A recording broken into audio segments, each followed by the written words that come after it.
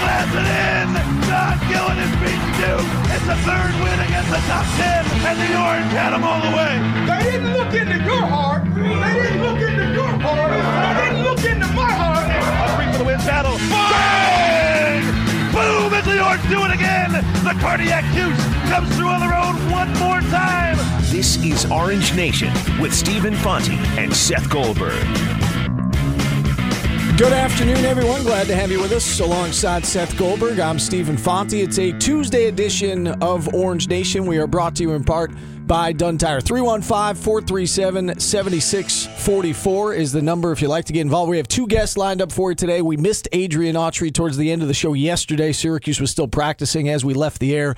We will get Autry on at the top of hour number 2, but coming up next in about 15 minutes from now, David Borges. He's the UConn basketball beat writer for the New Haven Register. He'll join us to break down the Huskies. It is game day, Seth, down at Madison Square Garden. It is. 6-2 Huskies. 6-1 Orange, getting set to go at it at the Garden one more time. 16th time they will meet at Madison Square Garden. They've played some epic games, as we know. Last year's game was close. There was a lot of drama. I would not call it epic. No, it was not epic. It was one that I think even UConn wanted to forget they won the game, but neither team could make a shot. And Syracuse heads into this game. I was a little surprised by the line. Syracuse only favored by 5. I feel like, based on what we've seen so far, they feel better than that. But Vegas has this as a 5-point spread, and it is a very important game for a lot of reasons. Oh, yeah, it's a big game because it's a game that you don't want to lose, because right now UConn is, middle of the pack to NIT, middle of the pack NIT to out of the NIT based on the metrics, but they very well could take a nosedive when the conference schedule starts, and they very well could fall off the map, and you don't want to be stuck kind of in that range where you lost that game. This is not a game that you want to have on your ledger as a loss. So you've got to win it, really not because it'll help you as a win, but because it won't hurt you that you lost. And that's kind of what has to happen. You've got to show you can bounce back from a loss on Saturday and win a game 2 days later, because that's going to happen throughout the course of the season, right? You're going to have to bounce back from Saturday games and play on Tuesdays. And you're going to have to be able to win those games. The Kansas game marked the official midway point of the non-conference schedule, and you and I have kind of settled on this number of 11-2. If Syracuse is 11-2 coming out of non-conference, going into ACC conference play, I think you feel pretty good about their chances to make the NCAA tournament. They're 6-1 right now, so they're on pace to get to that 11-2, and I think you could make a strong case, Seth, that the harder half of that non-conference schedule has already been played. That as you look ahead, and I know St. Bonaventure's still out there, and Buffalo's pretty good. And name brands of Georgetown and UConn are out there. But that's all they are. They're name brands. And they are away from the Dome. Those two games in particular. UConn is neutral site. Georgetown is away. Do you buy that, though, when you look at, again, the front half of the schedule that included Maryland and Kansas, Toledo, Oakland, Texas Southern? I realize those last 3, they're not marquee names, but in terms of teams that are picked to win their conference, I think that was the harder half of the non-conference schedule. Yeah, I mean, look, those teams were picked to win their conference. I'd have to really dig into the metrics in the RPI to see, is Toledo ranked higher than UConn? Is Texas Southern, well, I would imagine almost anybody is ranked higher than Georgetown. But, it's that kind of thing where you would have to really nitpick and dive into the numbers of who is, picked to be higher at the end of the year. I think that the first half of the non-conference schedule was relatively challenging. I think that when you look at those 3 teams that they played before Kansas in Toledo, Iona, Texas Southern, even Oakland, they are all projected to go compete in their conferences. Georgetown is not, UConn is not, Buffalo could, but it seems like the front half of that schedule was a little bit more difficult. And this is a UConn team that, yes, comes into this game at 6-2, could easily be 4-4 with a couple of really bad losses. UConn surviving at home in overtime the last 2 games against Columbia and then against Monmouth. Eltery Gilbert, their point guard, not playing the last few games because of injury, not expected to play again tonight. And I guess to some degree you have to give the Huskies credit for coming back and winning those games. They were in a whole lot of trouble against Columbia. Scratched and clawed their way back, forced overtime on a last-second shot in regulation, then won it in overtime and able to beat Monmouth in OT as well. So I guess you have to give them some credit for winning those games. But this is a team that is clearly struggling, clearly not the UConn of old. And it's an opportunity tonight, again, for Syracuse to win a game away from the Carrier Dome, something they could not do last year. They had 2 total wins away from the Dome. Clemson, NC State, nothing in the non-conference. This is a chance, even though this isn't going to be looked at as a marquee win, I don't think, by the end of the season, but it is a chance to show the committee, hey, we can win on a neutral site. We can win away from the Carrier Dome against teams outside our conference. Right, and how often did we have this discussion last, February, March? Well, where's the tournament played? The tournament's not played in the Carrier Dome. The tournament's played on neutral sites. The tournament's played on road arenas. You've got to be able to go win on the road. You've got to be able to go win in other people's buildings. And last year they did not do that. And last year, that's what kept Syracuse out. And they've got to get some more wins. Because how many times did we hear also after Syracuse was left out? Oh, well, the tournament committee has never put in a team with fewer than 3 wins, road or neutral games. And Syracuse had 2. So, you look at it, and there was a lot going against Syracuse last year, and that was one of the biggest factors. They had to be able to win games away from the Carrier Dome, and they never proved that they could. So here's an opportunity, and you're going to get another one in about a week and a half, but it's a bad UConn team, right? It's a bad Georgetown team. Go out and beat them. Right? Go beat them on the road. Go beat them on a neutral floor and pick up a couple easy early out of your own building wins. You and I were talking about this before the show started, that over the summer, the NCAA announced that they're going to change the way the committee looks at wins and the metrics that they use. And so this isn't new, but I think we should bring it up because this is, again, a neutral site game for Syracuse to try and go out and win.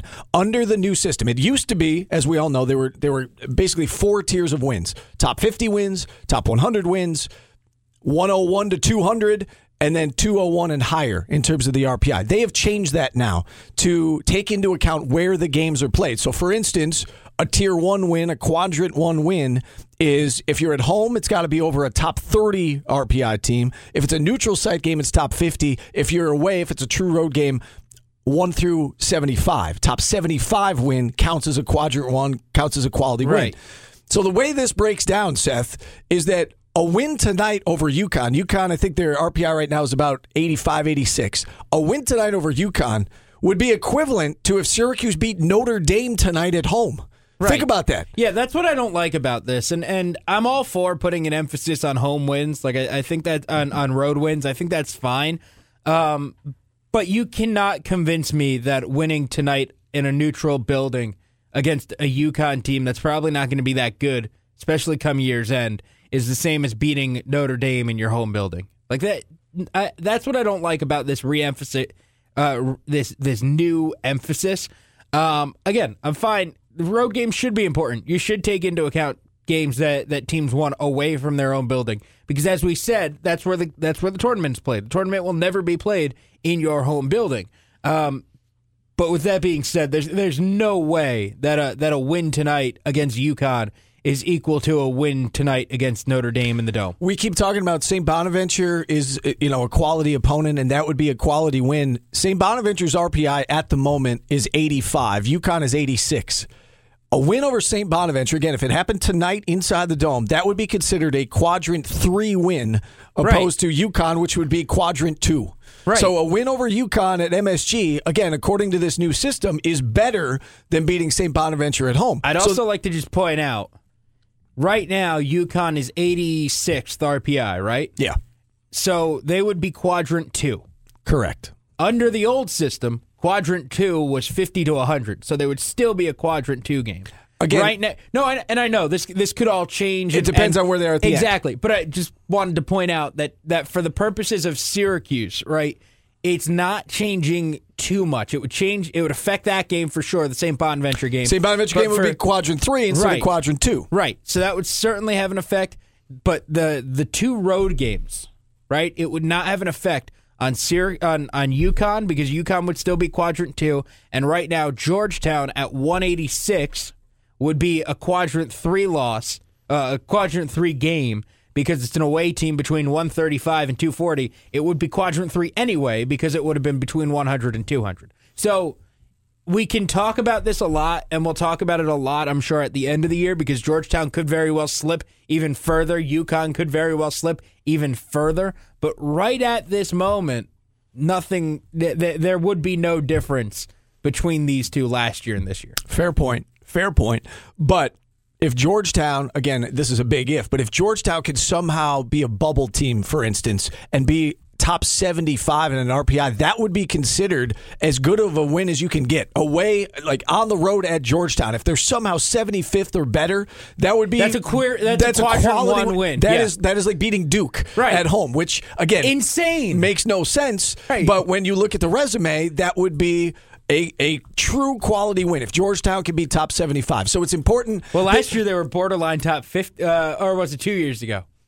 I don't know. One of these years, they were borderline top 50, and you're like, oh, that's not a terrible And they're going to loss. win a lot of games this year in non-conference because they're playing no one, and then you hope that they can go out and compete in conference play and keep their RPI relevant and relatively high. But I think that's an important thing to point out is that the committee is placing a huge emphasis, a larger emphasis than ever on just playing away from home, playing neutral site games, road games. I do like it moving forward. It places a larger emphasis, though, for Syracuse on these games, especially this year, because they have 3 games away from home in non-conference, right? They played Kansas. That game's not going to hurt them, certainly. But they've got UConn and Georgetown. And these games are, right now, UConn is as important as playing Notre Dame at home. Notre Dame's RPI is 34. If it's outside the top 30, it's not considered a quadrant 1 win. Well, if it's at home. Right. And the way that changes is it's if you win, right? If you lose... I'm sure, even though it's in the same quadrant, I'm sure the committee would look much more favorably at losing at home to Notre Dame, obviously, than to UConn, no matter where that game is played. That's the part that bothers me. So you don't like this? No, not really. I mean, I think that the thing that annoys me is that because of the sliding bracket, like you said, beating the 75th best team on the road is the same as beating the third team in your home building. It works both ways, though. So if you go on the road to a top 75 RPI team and you lose, so say, let's look at it right now. So if you go you lose to Georgetown. Yeah, and they end up climbing. Right, so say they're top 75. In theory, that's considered, it's not going to hurt you because that's considered a quadrant 1 loss. Whereas, if in years past, that would be considered a quadrant 2 loss, and now it doesn't look quite as good. So it works both ways. If you go on the road and lose, it doesn't hurt you. If you go on the road and win, it helps you a little bit more. I don't really see a problem with that.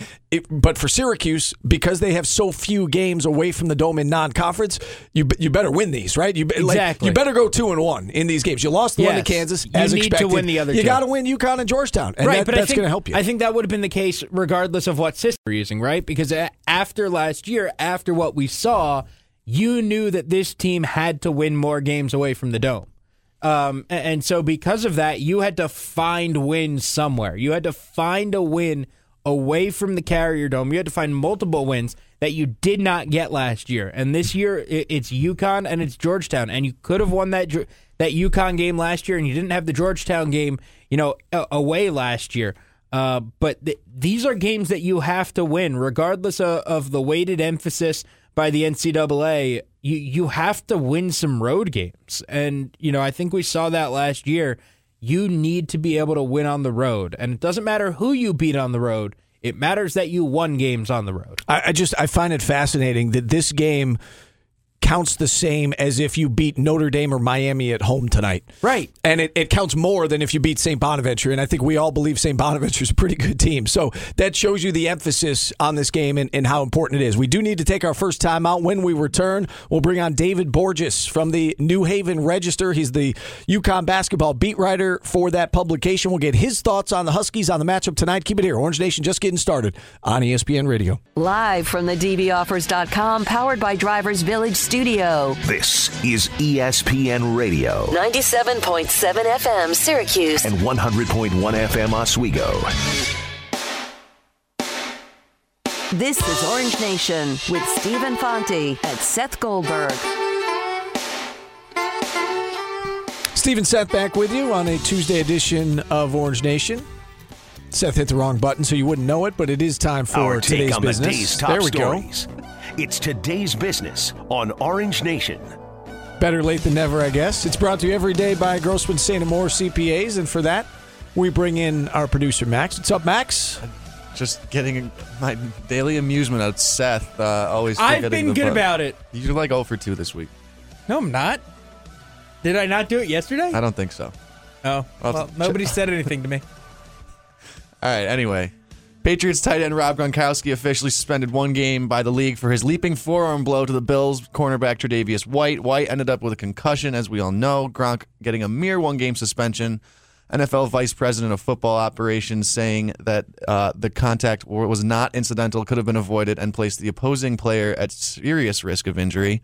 Gronk still able to appeal his suspension. He will also be available for a December 17th matchup against the Pittsburgh Steelers.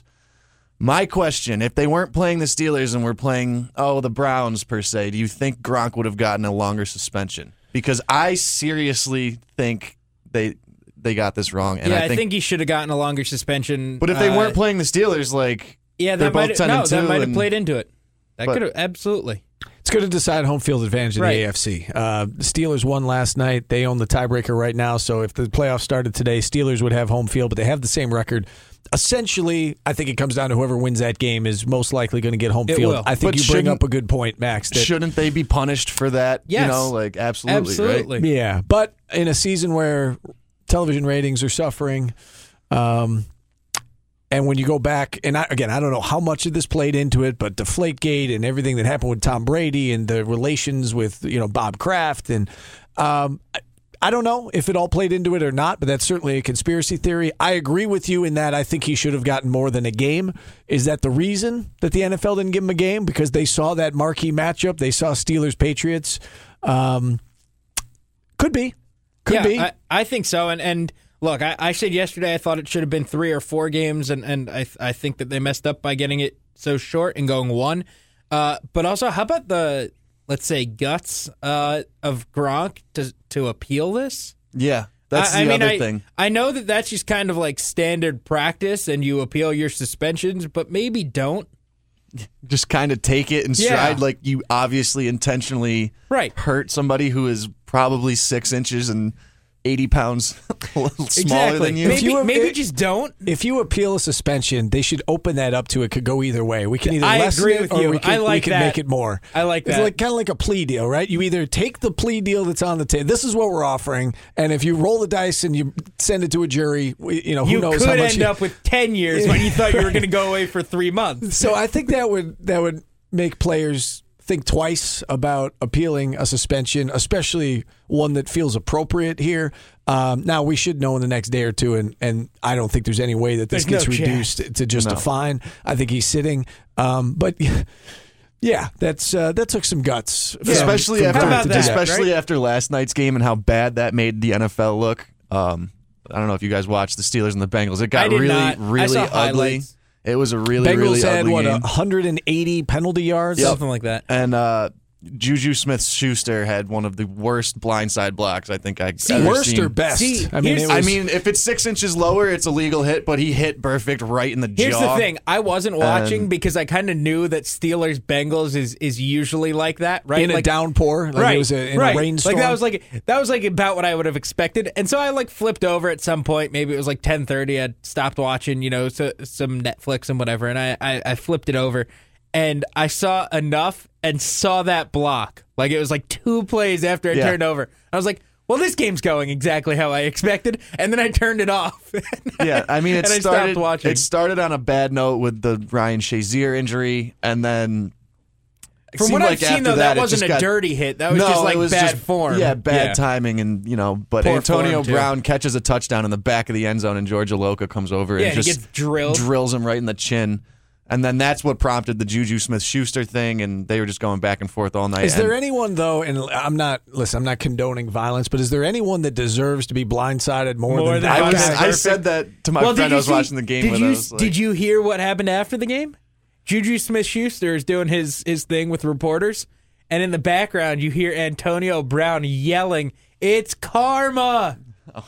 He kept saying it yelling over and over again. over and over. I did see that. This is what Ben Roethlisberger's excuse for how chippy the game was. It's AFC North football. Yeah, I wanted to get to this because he said that. He said, "Oh, it's AFC North football," and Lisa Salters was like, "You sure that's what you want to go with?" And he was like, "Yeah." Yep. And then Marvin Lewis is asked afterwards, like, "Do players have to start policing themselves because the sport has really done a lot to like try and legislate this stuff out?" And he's like, "I don't know what you're talking about. Football is a pretty tough sport." Now, he kept saying, "Give me a specific example." Yeah. And it's the like, reporters were like, "Well, you can pick game." one of about 10 from this game." I think that sitting here in 2017 and you could call and say I'm a wuss or like the NFL has gotten, soft. But those are not acceptable answers to what happened last night. Like Not even close. They just aren't. Like, given what we know, given what the league has tried to do, like saying, "Oh, well, like it's just football and football's tough and our division is rough," and like that's not okay anymore, right? Like, am I crazy here? No, and one of the players is going to realize that they're just doing this to each other. And this is supposed to be this fraternity, like amongst, like NFL players, and you're supposed to have some sort of respect. And you're going out there just and blaming a divisional rivalry on the fact that you're going to take a cheap shot at another player and potentially seriously injure him. And I don't know. That was a weird game. It was a really bad look for the NFL, I think. You had the announcers, and I know Sean McDonough is not like shy, doesn't shy away. He just ripped him. And so did Gruden. Yeah. Both of them very upset. And I mean, for good reason. It was an ugly game last night. And for that reason, I'm ready to move on to Steve's favorite person, LaVar Ball. Oh, I thought we were going to talk John Calipari. Okay, LaVar Ball. He's right up there. It's one or the other. What do you guys think about his, let's call it a bold decision, withdrawing LiAngelo, right? My favorite part of these are Woj's tweets. Oh, yeah. Adrian Wojnarowski talking to a GM, he's not on any of our scouting list, even the extended list. And apparently LaVar Ball's plan is to better prepare him, air quote, for the NBA draft coming up this year. They don't know whether he's just going to train with his homeschooled younger brother, LaMelo, who's still verbally committed. And no, he said he's not going either. He's not going to UCLA now? Oh. No. See, I'm behind the ball. I'm so over this, but this is behind the ball, no pun intended. There we go. You could say he's taking his ball and going home. All right. Is there an adult, and I'm serious about this, is there an adult that is more immature than LaVar Ball? Absolutely not. Did you see what the Lakers did yesterday? They implemented the LaVar Ball rule for their media. I mean, okay, so maybe I don't know that you want my answer, but maybe I'm going to say Pauly Sibilia might be up there. You were going to go political with your answer. Probably. I know yes. that. I know exactly where you were going. You get my point, though. You said it's a bold move. The word that pops into my head, the adjective, is immature.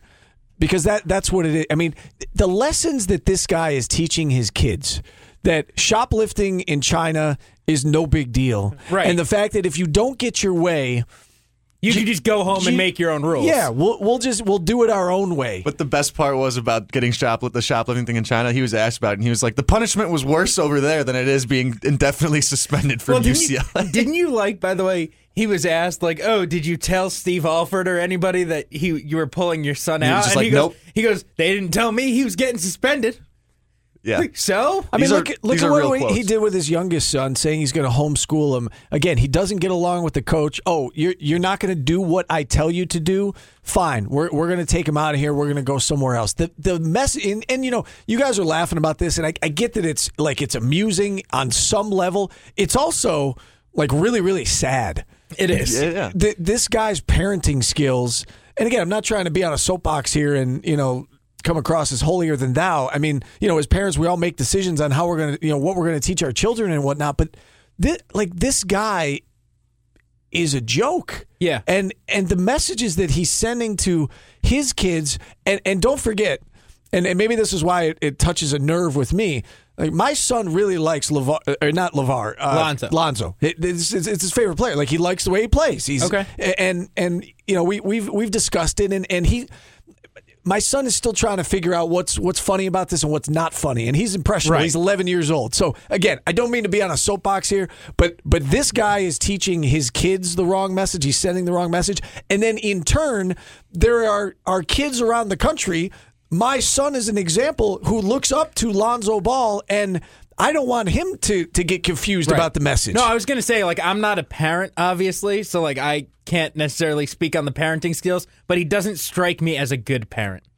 You know, like at all. You don't have to be a parent to see that. Like, he just, time after time, is doing bad things, and this kind of, like, amplifies and magnifies the point of, like, you've got these delusional thoughts in your mind that, like, all your kids are the greatest thing ever, except this one's not. Like, and your kids aren't. And, like, he probably isn't playing basketball as a future. So why not let him stay and get 4 years of education, and maybe after 4 years, he can go make a nice living for himself somewhere, playing basketball or doing something else. Like, it's not just the basketball. It's not just the shoplifting is okay, which, like, no. But you're also messing him up for future, right? Yes. For the future of this, because basketball's not everything. And let's hope. And these might be two really good kids. Lonzo's already in the NBA, but LiAngelo and LaMelo, I don't obviously know them personally, and they might be good kids, but I hope this doesn't work out, because, again, what kind of message will this send in the future that, it worked out for them. Like, you're not going to play me, or, you're not going to start me, or I'm not getting the minutes I want. I'm going to go overseas. I'm going to play for a year. I'm going to go to the NBA. Like, it's all going to be fine. You need me more than I need you. That's the message that these kids are given, right? Yep. Like, you better give in to my demands, or the demands of my dad, because if you don't, like, if I'm not happy, like, you need me. I don't need you. I'm going to go overseas. I'm going to make a living. I'm going to make money. I'm going to go to the NBA. So my hope is it does not work out for these two, and that we don't have a repeat of this, and this becomes like a thing moving forward. Well, Jason Tatum is looking like a pretty good option for the Lakers right now. I mean, if you're a GM anywhere now, and you've seen what LaVar's done with the Lakers and how he's made that whole situation just really awkward for Lonzo, and how he's been calling out Luke Walton, and what team is going to sign any of his brothers, because they know that their dad is just going to do the same thing. Did you see the Lakers change their rules about media availability with the parents? And because of him. And they have a certain area, for those of you who don't know what we're talking about, there's a certain area, it's Staples Center, area, where the family members stand, wait for the players after the game so they can talk to them. And media, up until this point, media members were allowed to mingle with the family members and on occasion conduct interviews and talk about a certain situation or a certain player. That is now off the table simply because of LaVar Ball. They've also instituted a rule: no family members can do interviews on the court. He was doing LaVar Ball did after the opener. He was doing one almost every game too in the family area. And so now that's restricted. And the security, the members of the security team there have been told, if you see anyone interviewing a family member / in parentheses LaVar Ball, you are to interrupt that interview and to put a stop to it. Can I also throw out, we've watching sports TV, and look, I don't watch First Take all that much, but it seems like we've gotten over the LaVar Ball having on some of these shows, right? Like he was on CNN last night. But that's what I was going to say. We in the sports world have kind of gotten over having him on these shows. And I'm at the gym this morning, and he was on the Today Show and CNN in the hour that I was at the gym. He was on both shows, and I'm just like, why? Like, the sports world has gotten smart. Like, the sports world has gotten past this guy, and you just discovered him last week, and you threw him on the air as if he was just concerned dad whose son got arrested when, that's not what happens. It blows my mind that, the news world is now falling for this charade in this game. It's annoying at this point, to be honest. And the problem is he's not going away. Even if it doesn't work out with LaMelo or LiAngelo, Lonzo Ball is not going anywhere. Lonzo is going to be relevant for at least 5 years. I mean, probably more than that. But, he's not going away anytime soon. And that's unfortunate. Can I throw one more story out? Sure. Just coming across the Twitter timeline. Russia barred from the 2018 Olympics, totally, as a country, due to doping. So, throwing that out there. Interesting. Anything else for us, Max? Baker Mayfield, clear-cut Heisman winner? Yes. He's going to win it. If Lamar Jackson did not win last year, and if Louisville was 10-2 instead of 8-4, if Louisville were 9-3, he probably would win it. I mean, his numbers are essentially the same. They're better. They're better. He's accounting for 411 yards per game compared to 393. Certain categories are better.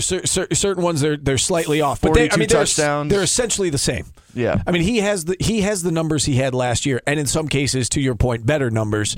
If they were 10-2, if Lamar did not win it last year, I think he would be getting strong consideration. He is not going to win it. It's going to be Baker Mayfield. It's going to be Baker Mayfield in a landslide.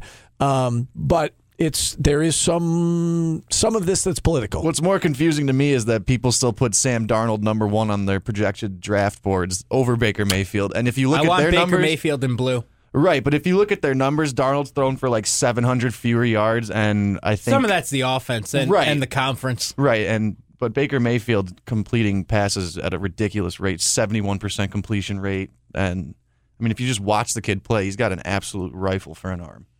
And I don't know if because he's short, because he's 5'11", I don't know 6 if I feet haven't tall. watched Darnold enough this year, but when I've watched Baker Mayfield, I've said wow, like a lot. We've seen this in the past, Max, and we could talk more about this, after the season and when the NFL draft, gets closer. But we know that it's a 50-50 proposition. We've seen in the past that GMs and scouts, they tend to overthink the quarterback thing. Like, we all looked at Deshaun Watson last year. We saw a lot of him. We saw him every week, and we said, and I know I said, he's really this kid good. is a winner. This kid is going to go to the NFL, and whoever gets him, like, he is going to make an impact right away. He's that good, and people get caught up with the hand size and the arm strength and how he looks without pads on. I said the same thing about Jason Tatum. I was like, I saw him twice in person, and that was enough to convince me. Right, and look at what he's doing. Like, don't he's overthink great. it. Don't overthink it. And the people are saying Baker Mayfield's not number 1 on our board, and I know this is a great class for quarterbacks. But sometimes you could just overthink it. Look at the eye test. And is this kid a winner? Can this kid make all the throws? Can he do what you want him to do in your offense? But we've seen that, and it happens every single year. Scouts overthink this whole thing. So I know this is a great class. Baker Mayfield's going to win the Heisman. I think Lamar Jackson is going to be just fine in the NFL. I think Sam Darnold's going to be just fine in the NFL. Josh Rosen. Fine. I mean, this is a really good class, obviously, for quarterbacks. That's today's business, brought to you by Grossman St. Amour CPAs. Located in downtown Syracuse, Grossman St. Amour CPAs provides businesses and individuals with tax planning and tax preparation services and strategies to help minimize your tax liabilities. Learn more about how Grossman St. Amour CPAs can optimize financial opportunities for your business online at gsacpas.com. Phone lines now open the rest of the way, 315-437-7644. Back after this on Orange Nation.